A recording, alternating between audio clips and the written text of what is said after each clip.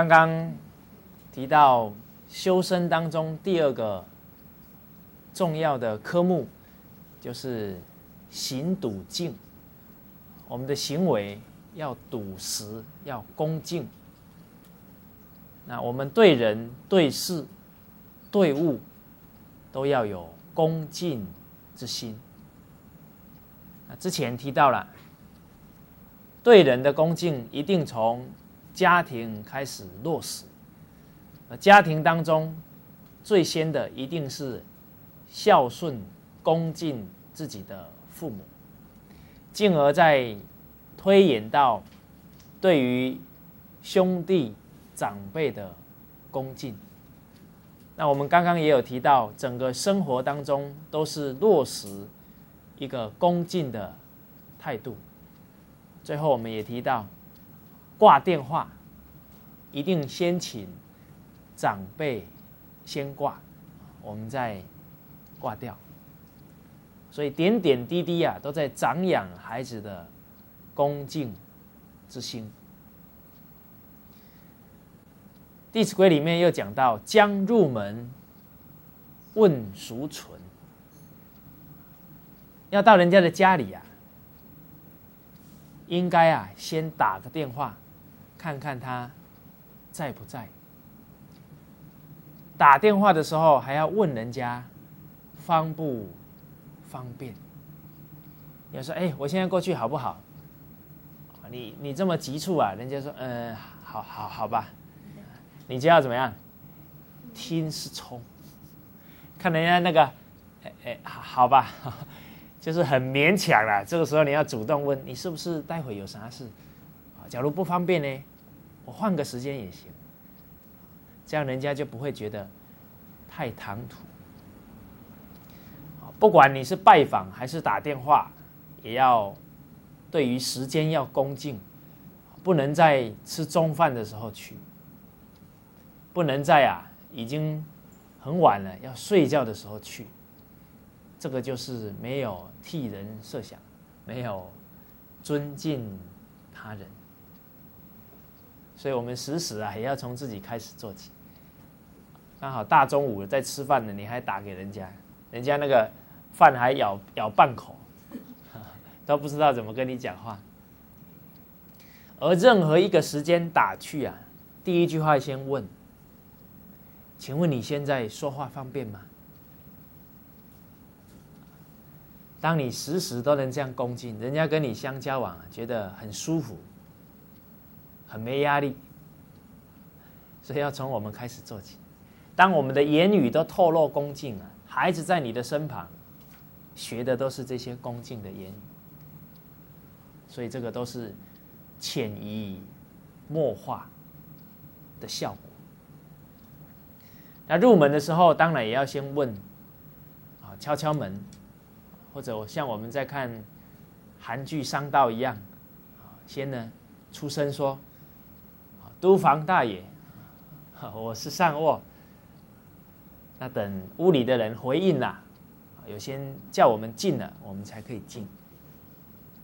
假如叫我们等一会，那我们就恭恭敬敬在那里等一会。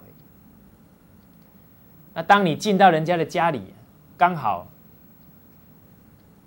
一楼没有人，这个时候你可不可以继续往上走？你看没人，跑到2楼去，结果人家刚好回来，你怎么在我们家2楼？所以问孰存，将上堂身必扬。很多动作你可不能太随便，不然会造成别人的什么误会。所以这个恭敬还要恭敬到能避嫌，避人家对你的怀疑。所以有一句话说李下不沾官，瓜田下不纳履。就是种瓜的时候呢，你不要呢蹲下来绑鞋带，因为那个瓜都长在地上结果人家远远一看那个人在偷我家的瓜。李下不沾官，那个底下呢那个结的果实啊，你在那里戴帽子呢，人家看好像要把我们家的果实摘掉了，要能避嫌。所以你入到人家的家里面，还没确定有没有人，一定要说有没有人在吗？喊几声没有人应啊，你就不能再进去了。所以这一些都是处处表现恭敬。用人物须明求，要使用任何一个东西，物都有主，你一定要取得别人的允许在哪。你不要已经给人家用完，好用过了，然后人家刚好进来，借我用一下，人家一看呢，点头呢，但是脸色怎么样？很难看。现在很多人啊，要给人家借笔，直接把笔怎么样拿起来？这一支借我好不好？人家能说不好吗？这个都是不够恭敬的，应该是说，您可不可以借我一支笔？人家想借哪一支，让人家拿，说不定那一支就是他习惯用的，他就不喜欢人家拿，你还给人家拿去。所以要处处啊替人着想，不可以啊顺自己的意识去做事。好，对人的恭敬之外啊，还要对物恭敬。我们《弟子规》的谨啊，就是对物恭敬。朝起早，夜眠迟，对什么恭敬啊？对时间要不要恭敬啊？一寸光阴一寸金啊，寸金难买寸光阴。人生真正抓到啊立身处世的根本，抓到啊人生的价值的时候，你会突然觉得时间特别啊宝贵，时间真的不够用，都希望多一点时间尽孝心，多一点时间能为这个家庭社会啊多付出一点，都觉得啊自己假如能够变成10个人，那该有多好。所以从小一定要让孩子养成珍惜时光的态度。有一个父亲，他发现啊孩子整天游手好闲，他也没有马上制止他。有一天呢，拿了一支棍子，差不多80公分长，他就对他孩子讲，他说：“儿子啊，人的一生啊，数十寒暑，就像这一个棍子80公分，好比呢，你能够活80岁。那我们前20年啊，没有能力啊，对家庭贡献，对社会贡献，都啊还要父母来养你，来教导你，所以这20年啊，是尽不到心力的。”他就拿起斧头啊，把这20年呢斩了，砍掉。这个孩子啊，心里怎么样？震了一下。接着又说，60岁以后啊，我们身体啊衰落下来，也要靠别人啊来奉养，所以这后面的20年啊也没用，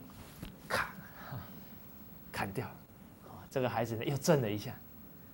那接着啊，父亲又说，一个人一天啊1/3都睡掉了，所以剩下来的这1/3啊也要砍，要把它砍。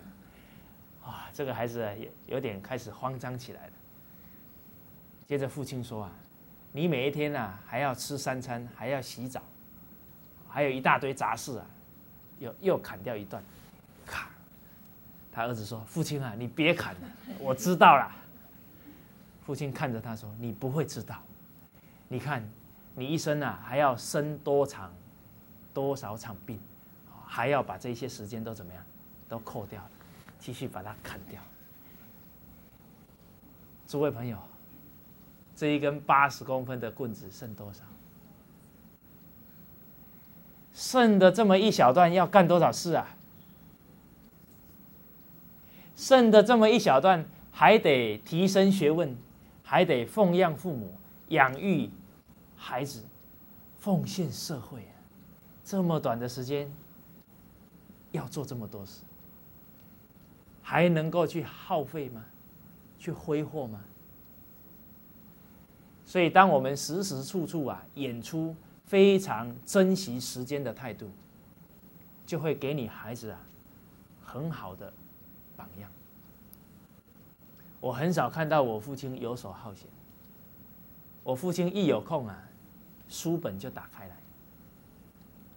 所以确实啊，父母的行仪啊，对一个孩子影响至深。所以当父母是这种态度啊，孩子在浪费时间的时候，他就会觉得浑身啊不舒服。所以对时间要恭敬。接下来我们看景，晨必冠，兼漱口，便尿回，则净手。这看起来景啊，好像都是对自己的一种生活规范。事实上啊，对自己也会自然而然影响他人。我们看早上起来，这个晨必冠，兼漱口，是对自己身体的礼敬，其实也是对父母的礼敬。这身体啊，是父母的延续。那当你很干净、很整洁，人家跟你相处就相处愉快。你假如常常脏兮兮的，上完厕所不洗澡，人家都不敢接近你，还让人家生烦恼。你伸手跟人家握手，人家吓死了。所以自己要求整洁秩序，同时也是啊，会影响他人，治他不恶啊。所以景看起来是为自己，事实上也是为他人在着想，不让人难受，不让人生烦恼。冠必正，纽必洁，对于衣服的礼敬，袜与履俱紧切。所以这个是对自己衣服也要恭敬。相同的，当我们对衣服恭敬，也是对他人恭敬。假如今天蔡老师上课的时候穿短裤来，那你们一定很不舒服，造成人家烦恼，有没有？假如我的领带呢打歪了，你们呢课都没听，看着那个歪歪的东西，也觉得不舒服。所以管好自己也是对人的一种尊重。置冠服，有定位，勿乱顿，自污秽。把所有自己的东西摆整齐，看起来好像是为自己着想，事实上啊，也在为他人着想。因为人不可能一个人住啊，你养成这个好习惯，你的家里的人啊，就不会因为你到处啊放东西都没有归位，造成别人的什么困扰啊。而当他去念大学，又跟一大堆同学住在同一个寝室，你有这个习惯啊，也不会造成别人的困扰。所以养成孩子好的做事态度，同时也是对他人的尊重。所以治他确实啊，是互相影响，治他不恶。衣贵洁，不贵华，上循分，下称家。这个也是对衣服的恭敬，而不是啊一定要买很贵的东西。应该啊，衣服最重要的是整整齐齐。而当你对衣服很恭敬，常常把它摆好，把它洗干净，你对它好，它也怎么样？对你好啊。所以爱人者，人恒爱之；爱物者，物恒爱之。所以啊，天地万物啊，就像一面镜子一样，照出了你的态度。你微笑啊，他就对你微笑；所以我曾经去看李炳南老师的纪念馆，他的衣服啊都穿了几十年，但是看起来啊还是很干净，因为他有那一份爱护他的心。所以当我们有爱护的心啊，东西啊都能用得长久。而当你的东西能用得长久，那你这一生啊日子就很轻松，因为不花钱，日子轻松就不求人。一个孩子能够不求人，他就能清廉有手。一个孩子不爱惜东西，每一天生活当中就必须要耗费很多钱的时候，到时候人家用利欲啊来引诱他，他就怎么样？他就危险了。所以我们说，俭以养廉，勤能补拙啊。所以节俭珍惜东西，才能养他的廉洁之心。所以古代的人圣贤者啊，他看事啊都从很根本啊就开始抓起。所以你从小让孩子尊重物品，懂得节俭，往后就成就他廉洁有守的德行。接下来《弟子规》说：“对饮食，勿俭则，食适可，勿过则。”所以对东西啊，都要知道得来不易，不要挑三拣四。你让他第一次挑三拣四啊，他就给你挑一辈子。所以他偏食啊，你一定要坚持原则，要让他吃下去。所以我们说教育里面啊，有一个关键叫胜于开始，叫胜于始，他就不挑了。当他食物不挑，食物吃得均衡，身体就好。他假如常常偏食啊，也会伤他的肠胃。当他伤他的肠胃，没有好好啊对待他的肠胃，那肠胃会怎么样？肠胃也会跟你罢工，我不干了。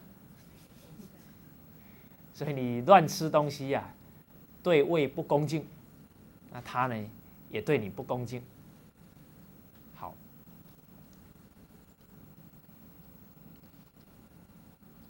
那另外呢，在我们的行住坐卧啊，都要有恭敬之心。《弟子规》里面说的“步从容，立端正”。走路啊，我们说行住坐卧都要有威仪，这也是对自己还有对他人的恭敬。所以走路啊，我们说行如风，坐如钟，立如松，还有卧如弓。卧如弓很重要啊。这种如意卧啊，睡起来特别舒服，睡眠品质很好。我们有一个孩子啊，他是趴着睡，就是一个大字啊，趴着这样睡。每一个晚上啊，常常讲梦话，睡得不安稳。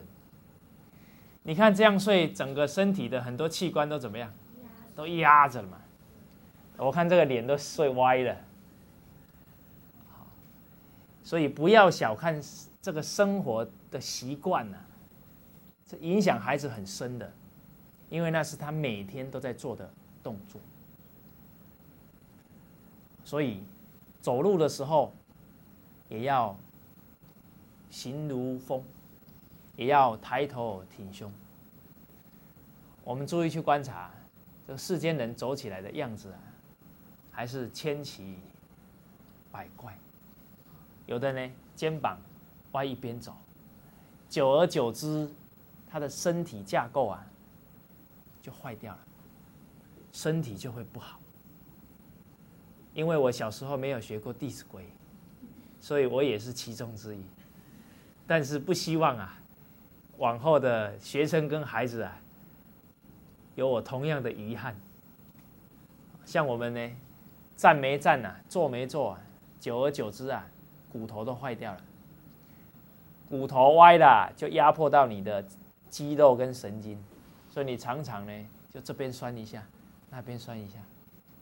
但是很奇怪啊，我只要站到讲台上来就不酸了，因为啊，我们在讲课啊是圣贤教诲，所以会有正气，一有正气啊，打通任督二脉。但是啊，这个下了讲台之后就不一定了。下了讲台啊，走路还是要走好，不然还是会腰酸啊、背痛。那我们来看，现在孩子站有没有站相？没站好，拿个东西就要靠一下。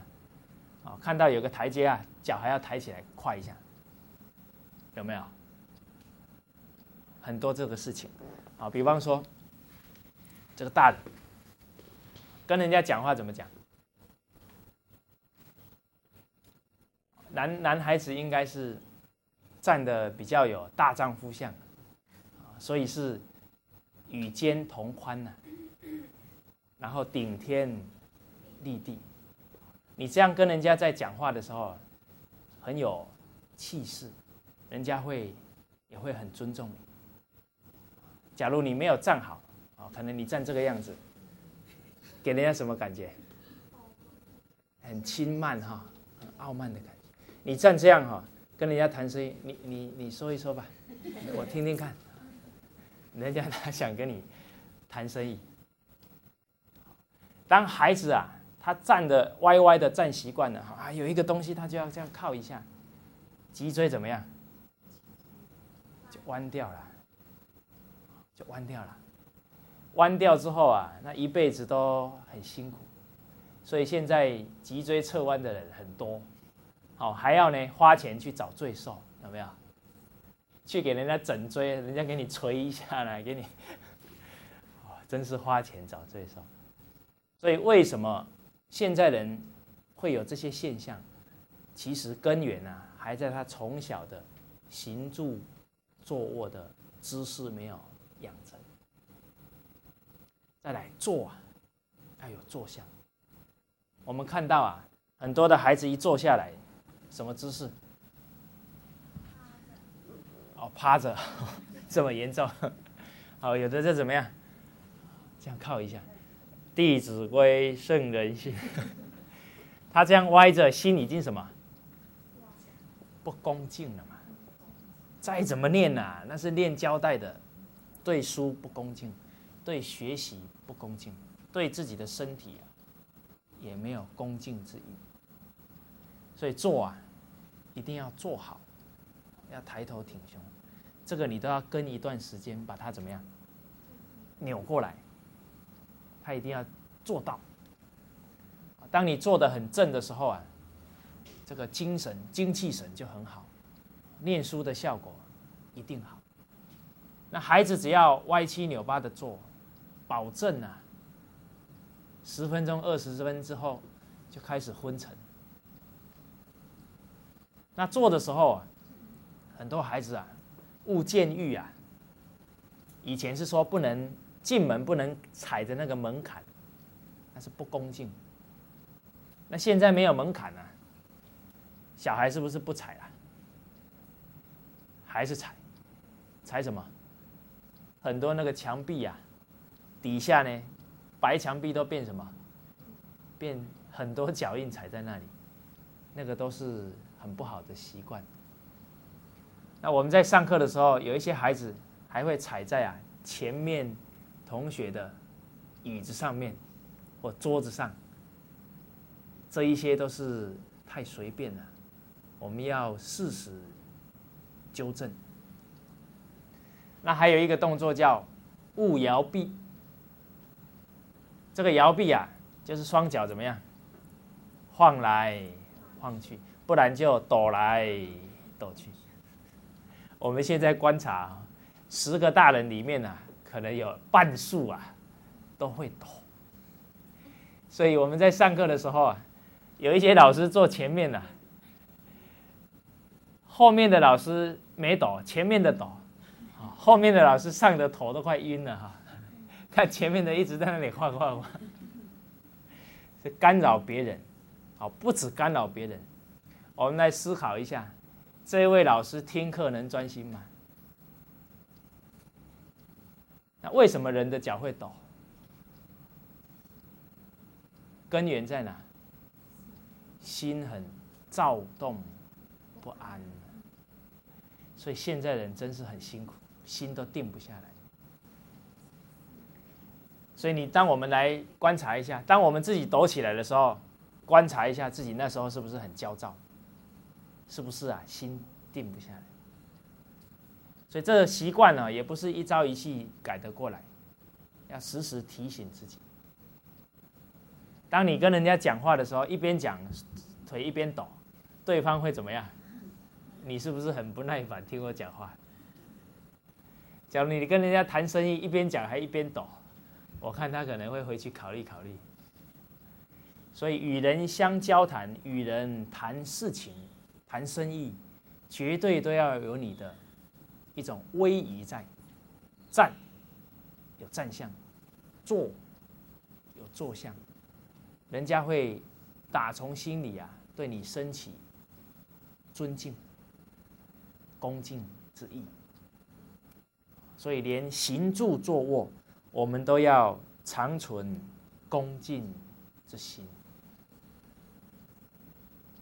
除了刚刚所谈的对时间、对自己的身体、对书本、对自己的行住坐卧都要有恭敬之意之外啊，我们再来看看对天地万物要恭敬。对动物要不要恭敬？要啊！我们是天地人三才啊，人应该是要演出天地之德，对于万物啊，要能够去长养，能够去保护它们。天啊，是保护万物啊；地啊，是什么？孕育万物，要有这种胸襟气度。有一个报道啊，它是针对北京一所知名的幼儿园。所谓知名的幼儿园啊，就是钱要交很多。然后这个幼儿园做了一项心理测验，问孩子几个问题。其中啊有一个问题是这么问到：假如你今天走在路上，刚好下雨天，然后天气又很冷，有一只小猫啊，淋了雨，在那里发抖，奄奄一息。诸位小朋友，你会怎么做？诸位朋友，您会怎么做？抱小猫回家，来给这位朋友掌声鼓励，很有爱心。调查的结果，61%的幼儿园孩子啊，答案是杀了他。这一个是在一个教育刊物里面记载的，而且不只是说杀了他哈，都讲出具体杀了他的方法。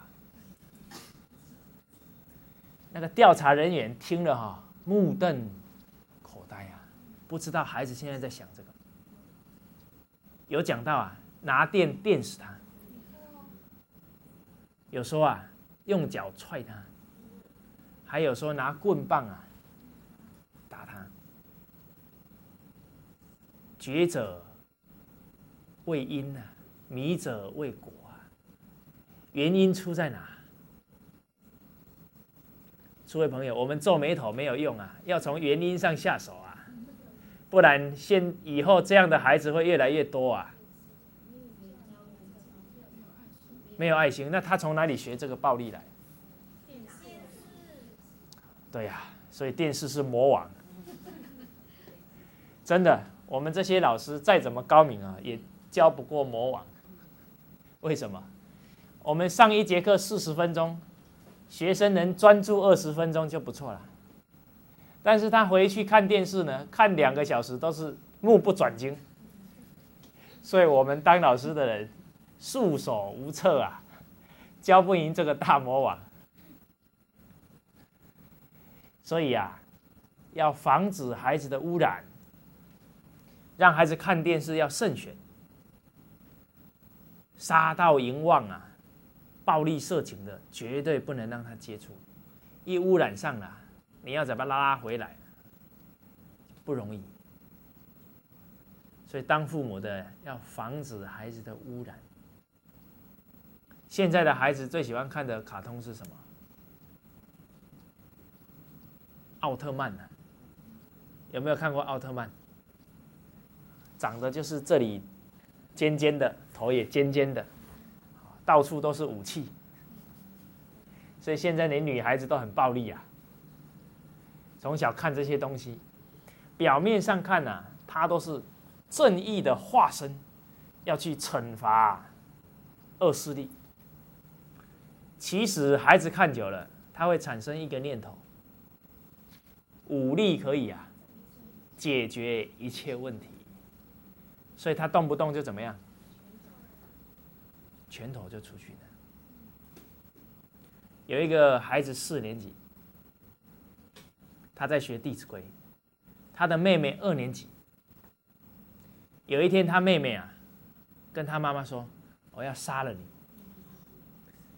这个姐姐一听，我的妹妹也念《弟子规》，怎么念成这样？她马上啊自己一条一条啊开始教她妹妹。她的老师教得非常好，她就把学习到的啊再教她的妹妹。所以确实啊，现在孩子污染严重啊，赶快要教啦，赶快啊防微杜渐啊，把一些不好的要切掉。所以孩子还小啊，赶快把电视收掉。孩子已经10几岁了哈，你不能马上收哈，不然呢，你儿子会来找我，他会跟我打架。我妈妈就是听你的话，要啊循序渐进。假如呢，他都看4个小时，你说呢？下个礼拜开始看3个小时，过1个月之后呢，看2个小时。但是在这个过程里面呢，你要拿一些啊很好的教诲给他听，看他呢愿不愿意听我讲课。哦，听一听，他假如觉得还蛮有收获的，就慢慢的转移他去看这一些暴力的，去看这一些啊儿女情长，在那里呢爱得死去活来的，这些他没看啊，他就不受污染，能够啊更去熏习圣贤的教诲，进而啊提升他自己的智慧，提升他自己的德行。一个人真正有学问有德行，那个快乐啊不是从外面来的啦，从里面啊发出来。另外一个问题是说，一个同学啊，假如生病发高烧，在那里很痛苦，你愿不愿意把你的外套啊借给他穿？问幼儿园的小孩，幼儿园第一个回答是：我借给他，我妈妈会骂我。第二个孩子说：我借给他，到时候丢了怎么办？孩子都先想到什么？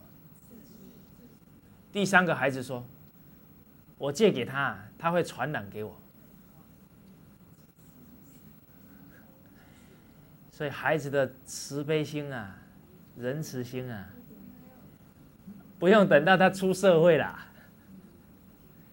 这么小啊，都已经快被大人了连根拔起了。人算不如天算啊！孩子完全没有仁慈之心啊，谁先遭难呢？人没有智慧啊，人生真是苦不堪言。我们教给孩子不仁慈啊，到最后我们收恶果啊，他绝对对你不仁慈。所以现在你找不到孝子了，找不到啊，处处能够体恤父母需要的孩子了。所以这是谁造成的？我们自己要好好反省。有一个大学生写信给他父母，好不容易读了大一啊，很多大学生的父母啊，都是省吃俭用啊，都是借钱啊来给孩子读书啊，一心一意要让他完成学业，而不是一心一意啊要成就他的人格啊，成就他的道德啊。所以目标错了，结果会怎么样？结果不堪设想。他的孩子一个学期写了3封信，3封信合起来的长度啊，不会超过一篇电报，很简短，所有的字很潦草，只有一个字写的最工整。哦，你们怎么都知道？不止你们知道啊，我们去跟中学生演讲啊，才讲到这里，那个字是什么？他们都说钱。现在的父母在他们眼中啊，就是提供他们钱。哎呦，我们听了啊，都觉得很恐慌啊。当父子关系当中只是建立在一个钱字啊，那晃得可厉害啊，随时会断啊。所以呢，这个家长说到了，他说：“你一年啊寄来3封信，但是你写给同乡的女同学啊，却是洋洋洒洒，这个信封都是满满的。现在的孩子啊，不重义呀，重利呀，厉害呀。后来演变成什么呢？演变成制造假的缴款单啊，拿给他父亲啊。本来可能只要缴5000块啊，给他改成再多几千块钱。所以我们看到这种现象啊，不能痛苦啊，要把原因怎么样找出来啊？因还在什么？还在父母啊，教育错啦，德行为本，知识技能是其次啊。这个顺序搞错了，你耗尽一生的努力教出来的孩子，会让你吐血啊！你那时候叫天，天不应啊；叫地，地不灵。好，所以人啊，不开智慧啊，烦恼不断啊。所以从小啊，我们应该长养孩子的是仁慈仁厚的心。所以我们在海口啊，一般时候呢，1个月啊带孩子去放生1次，要实践啊。当孩子呢，我们浩浩荡荡啊去放生，放这一些乌龟啊，这一些水蛇，我们中国人实在是太厉害了，厉害的让所有的万物啊，对我们都很无奈啊。天上飞的，地下爬的，水里游的，无一幸免。所以我们中国人的病啊，特别复杂，外国人不会这样。你看，在外国的公园里面啊，动物怕不怕人？不怕。在澳洲啊，他们对待动物啊非常仁慈，难怪澳洲人啊很好命啊。我去澳洲的时候，看他们那些地啊，怎么种菜就怎么长，而且长得特别大、特别甜，因为人心善良啊，风调语顺啊。他们开一条马路啊，假如发现这一棵树要砍，但是上面有鸟窝啊，他们不会继续开呢。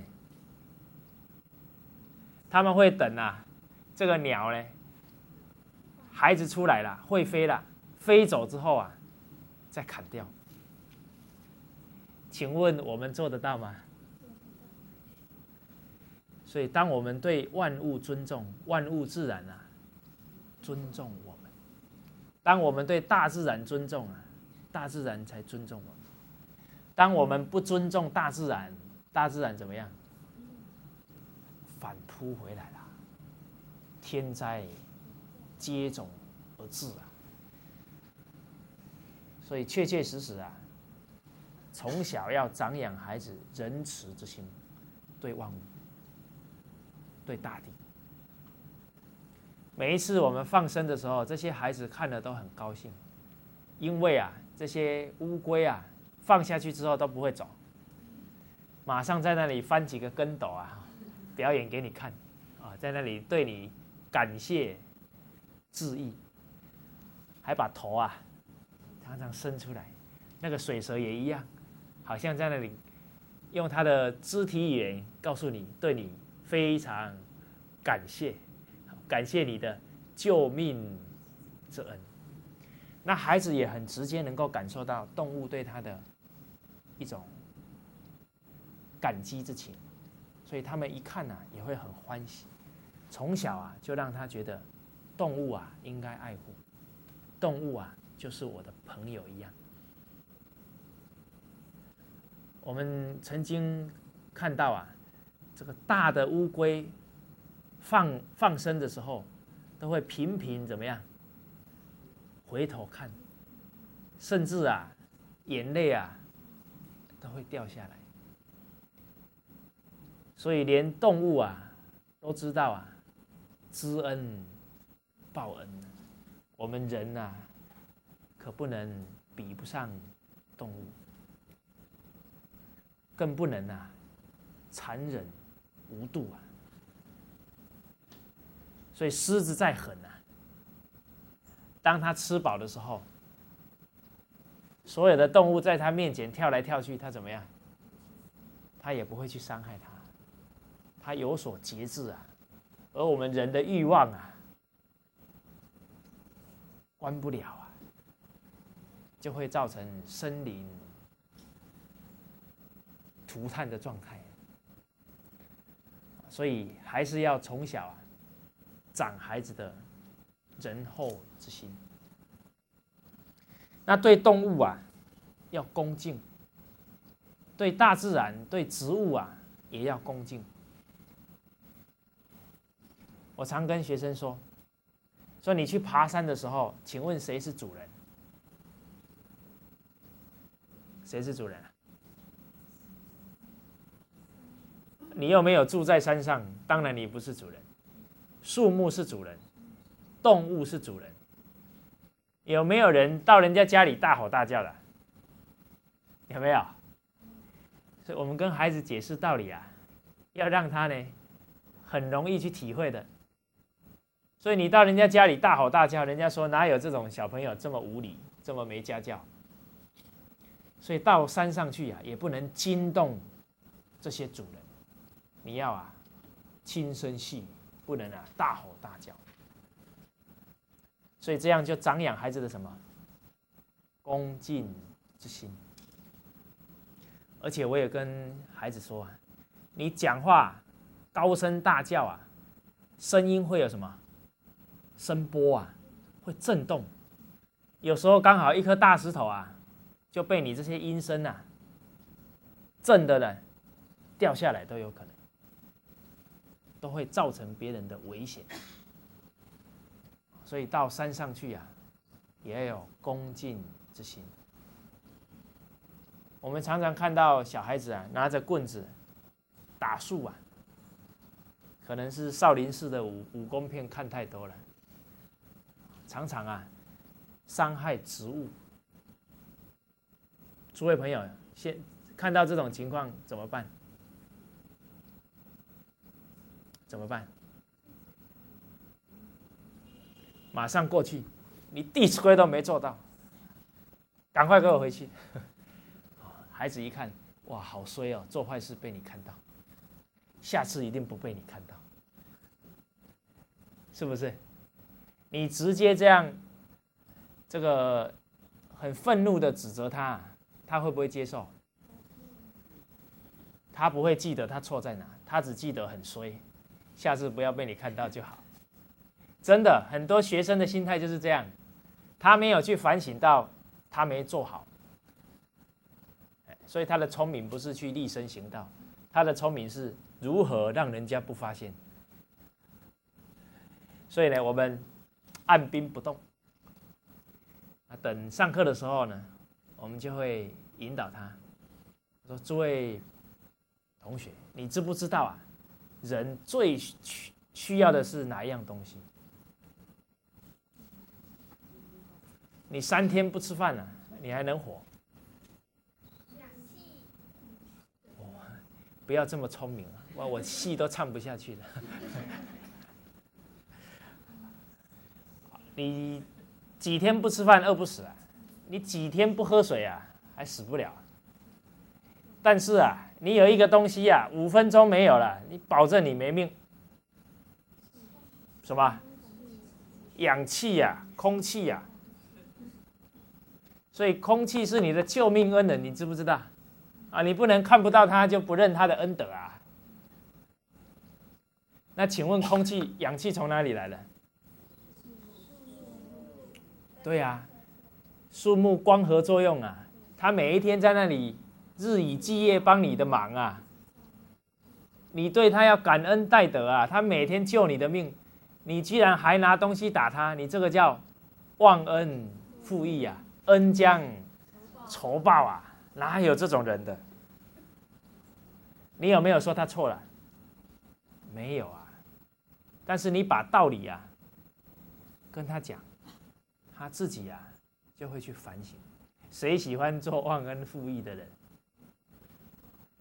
所以我们也借由啊这个引导，让他对物、对动物、植物都能产生恭敬之心，甚至于爱惜之心。所以我们的《弟子规》入则孝是教恭敬，出则悌教恭敬，警呢叫恭敬，信叫恭敬啊。对言语要不要恭敬？对啊，凡出言，信为先。讲话有恶口、有绮语，都是不恭敬啊。所以信啊，自头至尾还在教我们新的恭敬态度。再来，泛爱众，是不是教恭敬？是啊。我们来看一下，凡是人皆须爱，凡是物皆须爱啊。父母要恭敬，长辈要恭敬，还有谁要恭敬？一切人啊，都有父母啊。当我们对他不恭敬啊，他的父母怎么样？都会伤心啊。所以，我们应该是对一切人啊，都能够恭敬对待。当你恭敬对一切人，他们的父母、他们的亲人啊，都会怎么样？非常欢喜。你今天去朋友家里，对他的父母非常尊敬，对他的父母啊倍加的关怀，你的朋友会怎么样？会对你啊有更深的情谊啊。所以一切人要恭敬，而恭敬啊，绝对不是挂在嘴上，一定要引导孩子面对啊老幼妇孺，要恭敬，要帮助。所以在公车上，只要看到老人家、孕妇，应该怎么样？赶快让走。这个就是啊，落实在生活之中。那我们进一步啊，也引导，对于这一些残障者，这一些生活比较困苦的人，要更加恭敬。你面对一个残疾的人，你能不能露出轻视的眼神？能不能望着他一直看啊？这不行。你瞧着他一直看啊，他会很难受。所以时时处处啊，面对这一些残疾之人，面对很困苦之人，我们要心生恭敬，进一步啊，要给予生活上的帮助。所以您能常常带孩子到孤儿院走走，到养老院走走，孩子就能够看到原来社会当中还有这么多需要关怀帮助的人，他的仁慈之心就长养起来。那除了这么多的人要爱之外，那坏人要不要爱？坏人要不要关怀？要。我记得在前几个月发生了一件大案子，马加爵事件也因为马加爵事件引起了整个国人对于道德教育的重视因为马加爵的功课很好，去参加一些全国性比赛还得奖，但是却做出了这么无法挽回的事情。那很多人看到这一则报道，他马上的反应就是抓到了赶快枪毙，这样的人不可原谅。我常常听到这种对待，因为我们是从事教育的人，当我们看到一个还没出社会的孩子居然做出这么不可挽回的事情，我们不会怪他，我们会追究原因原因在哪？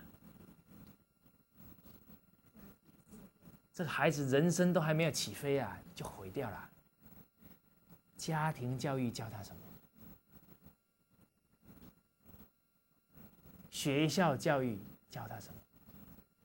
学校教育有没有教导他如何宽恕如何控制情绪如何替人着想？